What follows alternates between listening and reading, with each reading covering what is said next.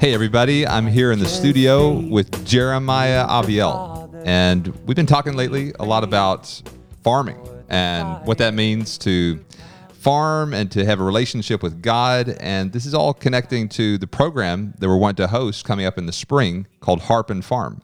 And so we thought I'd do a podcast just talking about from the scripture, what does farming have to do with the Bible? And so, Jeremiah, take it away. Yeah. All right. Thank you, Braden. So just to give you guys a little bit of a background of who I am. I was born in the Boston area, and then my mom always had this dream of raising her kids in the country. She grew up in the projects in Southie in Boston, and so when it seemed like that's where our life was heading, God really opened up the door for us to flee the city, more or less. You know, urbanization is a huge thing, right? If you look at the trends in population, everybody's moving to the city. Right. But I think like over the last couple of years with COVID, people have started to realize, oh, maybe we need to get out of the city. So my mom was kind of a trendsetter in that. So this was back in the early mid 80s. And some of our friends had bought a farmhouse in upstate New York, middle of nowhere, little town. It needed a lot of renovation. And so we went out to help them start to renovate and started planting vegetables, and they bought some sheep and some chickens. And You would have been how old at this time? so I was 7, not quite 8 at this point. So pretty young childhood memories. Yeah. Yeah. I mean, I remember, my buddy Josh Winograd, who was the oldest of their 4 kids. He and I would try to ride their ram, and we would take our little bow saws and go out in the woods and cut down some trees and make forts, and absolutely loved it. Every boy's dream. Oh yeah, it was wonderful. Creeks and fields and woods, and at that time I wanted to be a veterinarian, and so my mom, being a good Jewish mother, was like, well, Cornell University in Ithaca, New York, has the best vet school in the country. So let's just move to Ithaca, So so this was like about 2 hours southwest of where we were with the Winograd family, and no plan. My mom, dad didn't have a job, and so we moved to Ithaca. We lived in a tent for several months. My mom was 7 months pregnant, 7 to I guess it would have been 6 to 8 months. So that whole 7-month pregnant stint for my mom. Living in a tent.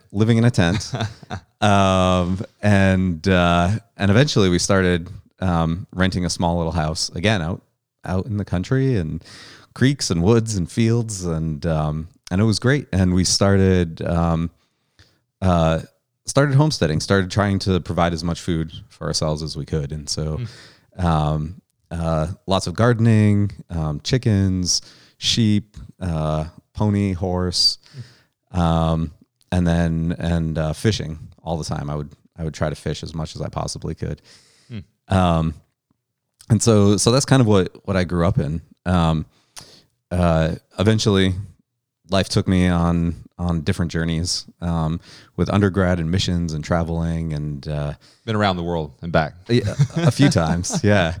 And just had amazing experiences that I wouldn't trade for anything, and really saw how God had led me through all of that. And when I got out of the military, I'd finished my last military operation in the Middle East, and really needed some healing. Was going through some PTSD stuff, and so decided to come home for a while. And that's a common term that's used. Break that down a little bit. Like, so you've been in dramatic war situations. You come back, and it's like, explain that to some of our listeners that may not be able to relate to that. Yeah, definitely. So PTSD stands for post-traumatic stress disorder. And so when people go through really stressful situations, they end up locking these memories within them in some way, shape, or fashion. And it's most commonly talked about with soldiers and military personnel, but it can happen for anything. It can happen abuse in childhood. It could happen to the loss of a child. I mean, and then you'll get certain triggers, things that are called triggers, that will remind you of that situation. All of a sudden, your mind goes back to whatever memory that is, and you're living that memory again and again and again. For a military person, an explosion or something. You hear a loud sound, firework, it all of a sudden takes you back to that moment. Exactly. I mean, I have friends, one of the common things that for IEDs, which were improvised explosive devices, that Al Qaeda and the Iraqi army and ISIS would use, is they would put things on the side of the road. And it could be something as simple as like a chip bag. And so I still have friends who they're driving down the road. They haven't been in a theater of operations for over a decade, and they see like a plastic bag on the side of the road, and they'll actually like veer into the other lane. Wow. So it can be a very powerful thing. And people experience things differently. For me, one of the biggest things was a sense of purpose. Right. And so when you're in the military, you have a job, and you have a goal that you're working towards, and you have people who are there supporting you. And all of a sudden you come back to the civilian world and it's not there anymore. That sense of camaraderie is gone. Your specific job that you've been trained at and that you're highly skilled at, you don't have access to do that anymore.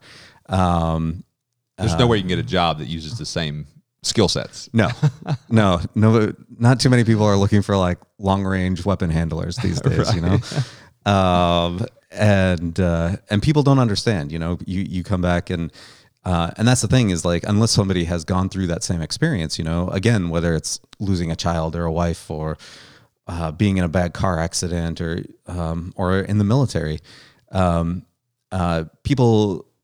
people can be sympathetic, but they don't really have that empathy because they don't know exactly what you've gone through. Right. And just so our listeners understand, so Jeremiah was part of the Green Berets, which is comparable to the Navy SEALs, right? Yeah. As far as the level of intensity. Yeah. So just to give you guys an idea of the intensity that Jeremiah was in, that's what he was in. Yeah, it was intense. And so when I came home, I started teaching wilderness survival skills for an organization that I helped spearhead when I was in high school, and it was amazing. It was such a time of healing, working with preschoolers and young adults, preteens and teens. This was straight out of the Army experience. Yeah, I think I had a few months where I was just trying to get my head back over my feet. Right. Was crashing on a friend's couch and Probably catching up on some rest. catching up on some rest, catching up on some Bible reading, and but yeah, so more or less just straight out of the military. And that was wonderfully healing for me. Being in the woods, being with others, and training, that kind of thing. Exactly. Mm-hmm. And you get to see how everybody experiences life differently. You know, like for a 3-year-old, this might be the first time that they're ever away from their parents for more than an hour. Right. And you know, they probably never even had to cross a creek before. And so you get to like show them, this is how you cross a creek. This is how you whittle a stick. This is how you make a fire. We wouldn't necessarily always be doing that with the 3-year-olds, but then as children get older and they get into preteens and teens, and just the angst that they're going through, and being able to work with them and help them heal, I began to notice that I was also healing.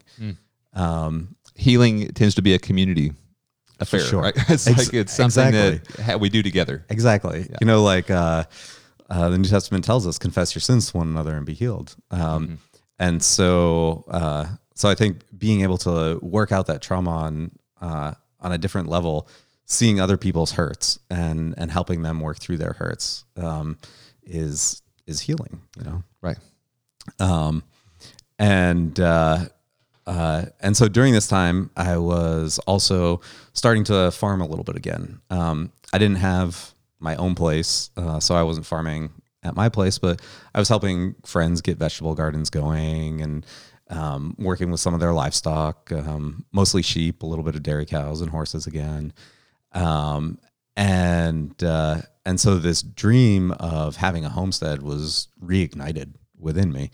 It's kind of pulling you back to your childhood memories. It's exactly. Like, you loved it growing up. So exactly. Now I want to get back into that. Exactly. And so I think it was maybe 3 years after I had gotten back, I ended up meeting my wife, Ellie. And although I didn't go to vet school, she was actually in the process of finishing her last semester at vet school. Wow. So she fulfilled that dream. Right. So I got to live vicariously through her for a bit while she was practicing. Wow. Yeah. And so from there we ended up going, she got a job in Arizona, working at a low cost clinic that was serving mostly like an underprivileged population. And so we moved out to Arizona for 2 years, and started homesteading in the middle of the desert. Which is just interjecting there. So just for our listeners that are maybe considering the Harpin Farm program. So Ellie, Jeremiah's wife, is also going to be a part of this. A graduate of Cornell University, as you said, one of the top vet schools in the nation. In the world. Really? Okay. So that's pretty amazing. So she'll also be a part of that, teaching about animals and animal health and all that. So yeah. And she loves anatomy. So if you guys come and you have any questions about anatomy, she will be ready to open up any animals that we have for butcher to eat. Which on a practical note is helpful in understanding how sheep, goats, cows, how they process pasture, right? Absolutely. And so this is a helpful thing to know if you're a farmer. Okay, you can look at the animal and see, okay, are they getting enough grass? Based on their stomach and the rumen and all these different things. So this is where the anatomy can be helpful. Absolutely, yeah. And I mean, even with like parasite loads, for instance, understanding the how the parasites are affecting certain anatomical points on the animal can lead you to diagnose, okay, well, it's got to be this parasite instead of this one. And, right. And then you'll have a better plan for treatment. So you're in Arizona. So we're in Arizona, and we're homesteading, trying to homestead in the desert. And when I say desert, I'm talking 3 inches of rain a year. I mean, we were in the Mojave. What a place to homestead. Exactly. Our well was 700 feet deep, and we got about 2 to 4 gallons a minute. Wow. Of water.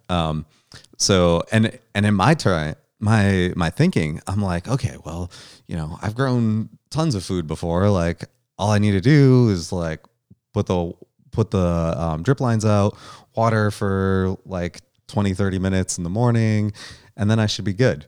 And within a week, I lost my tens of thousands of seedlings that I had started from like January. And so learn quite a bit about desert farming, and but God was calling us closer to family. And so during the pandemic, we decided, just in case anything goes sideways, we want to be closer to family.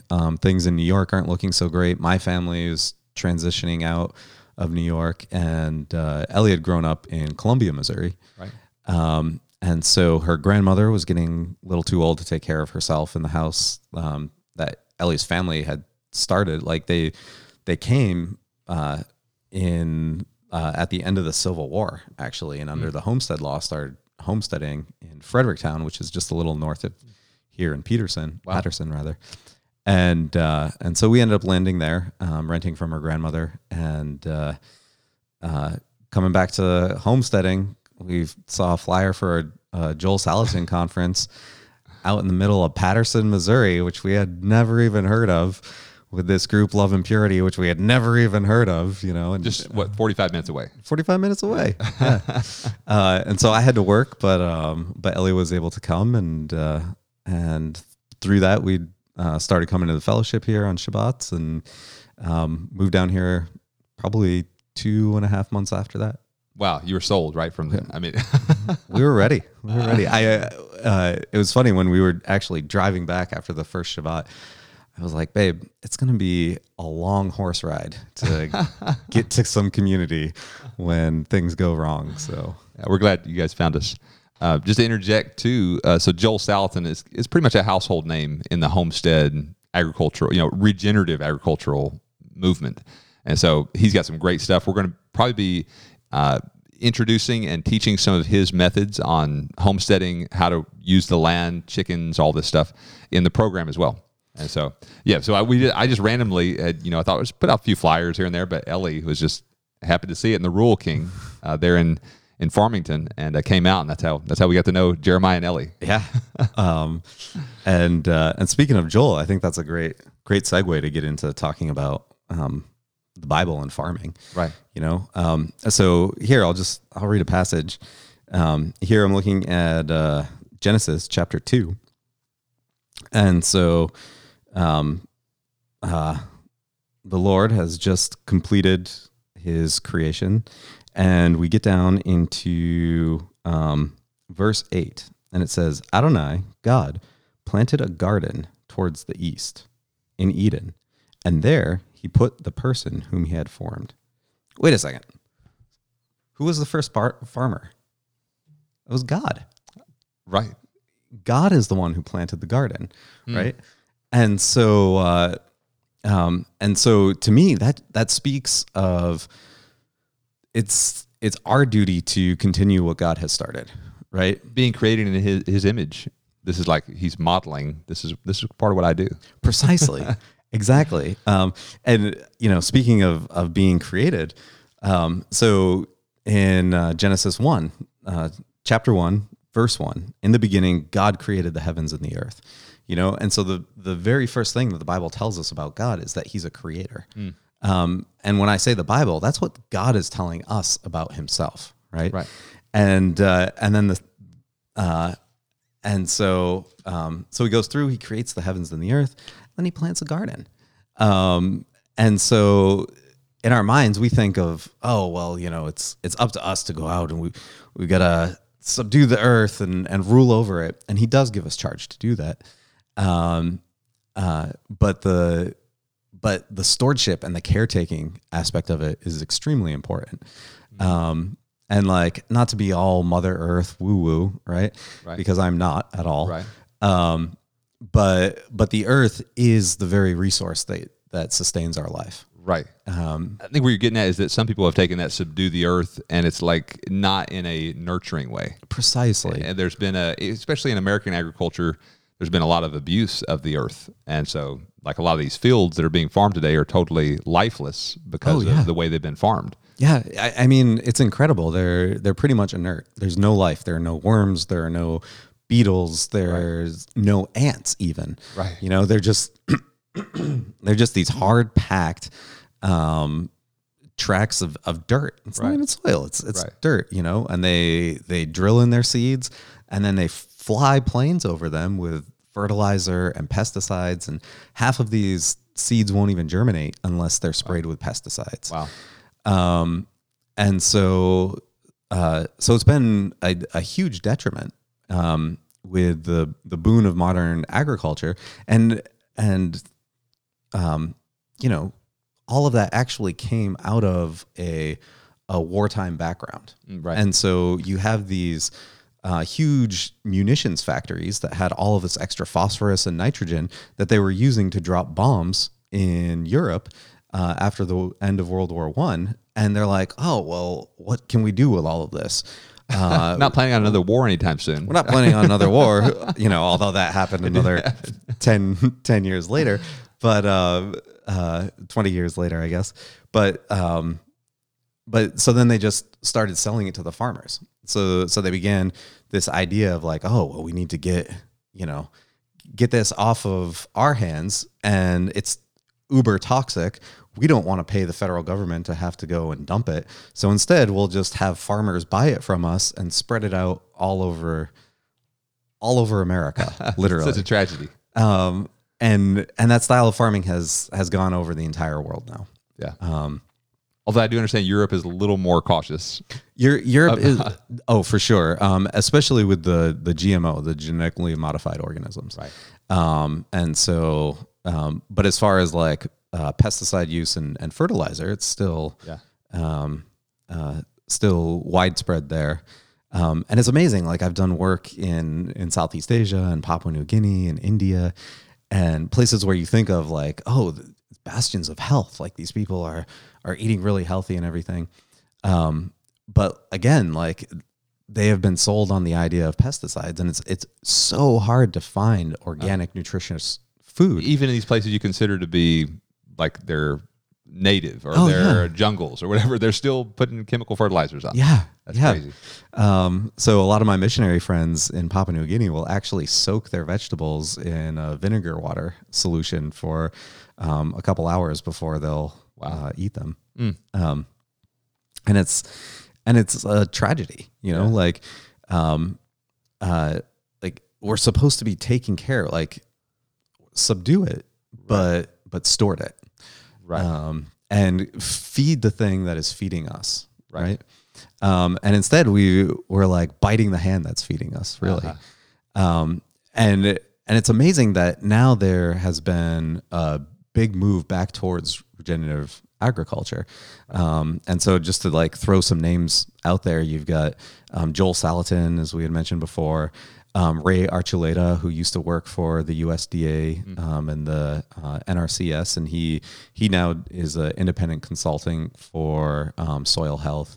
And he's partnered with Gabe Brown, who used to be a conventional farmer in the Dakotas, and now he also travels around teaching about soil health.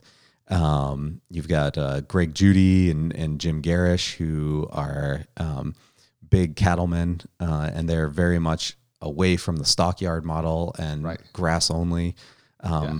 And so we're seeing like slowly this revolution taking place. And what's amazing about some of these guys is it's actually more profitable for them too. Much more profitable. The animals do better. They're healthier. Absolutely. It's like, this is amazing. Absolutely. Well, because modern farming has turned into machinery farming. Right. You know, you've got these massive tractors that are 30, 40 feet wide, and they're all on GPS, and the level of control is crazy. You know, you think about farmers as being very independent minded people, but they've essentially sold their entire lives to the control of these larger companies, down to the point where now every ounce of seed that they're harvesting is tracked. And so, I mean, it's absolutely incredible, you know? And kind of like how, you know, during the end times, the mark of the beast is going to be sold to us as this thing of like safety and well, you're not going to be able to do anything without it, you know? And this has been sold to farmers for decades now. Oh, well, how are you going to be able to grow your seed if you don't fertilize the soil? And oh, well, now get these GPS trackers, and so then you can see exactly where in your field you got the best yield and the worst yield, and then you can pour more fertilizers into that area. But at the same time, really, it's like for commodity pricing. So like all of these, this GPS and weight data goes directly to the seed companies, who then will automatically go onto commodities trading. And so these guys doing the commodities trading are making uber, you know, hundreds of dollars on returns by able to input these data real time, whereas the farmers year after year are broke. Right. You know, and they're living in debt, and they're living off of debt. Right. And if they make money, then it's almost like, well, but now the government's not going to be paying us the subsidies. And so we actually don't want to make that money. Right. But I think for people starting out in farming, like that's not the model to follow. Like the model to follow is to be able to make money, to be blessed, to have that wealth that God wants us to have. I have this vivid memory. I was about 12 years old, and we put fertilizer on our garden. It's chemical fertilizer, And I remember all the earthworms, I'm not sure why, but they all just piled up in this one big mass and just died right there. Just this memory, I was like, man, this doesn't seem right.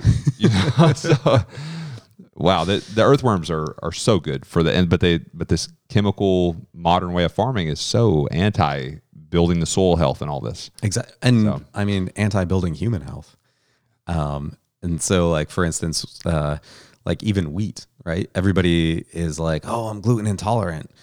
Well, maybe you might be, you might have celiac, or you might actually have some kind of gluten intolerance, but most likely it's because these huge wheat fields are sprayed with glyphosate, right? Roundup, the day before they're harvested. They spray them. Everything dies at the exact same time. They go out, they harvest them. The bags of wheat are immediately ground, and then it's sold to, these bread companies and Kellogg to make your cereal. And, wow. And so bodies weren't meant to digest that stuff. No, they weren't. Wow. So good to have you on, Jeremiah. Looking forward to, I think we'll do a follow-up podcast of this one, just talking more about this connection between God's heart for his creation and even this idea of, God created the garden, as Jeremiah mentioned. He, planted the garden. He puts man in it, that he walks with God in the garden. Precisely. There's this whole picture of where we are partnering with God in stewarding his creation, and there's a relationship aspect in that too. Exactly. And so I think it's a beautiful picture, and we want to continue to unpack that in a next podcast. So thanks so much, Jeremiah, for being on. This is the Voice of My Beloved podcast, where we believe that hearing and following the voice of the bridegroom king leads to the most abundant and joy-filled life.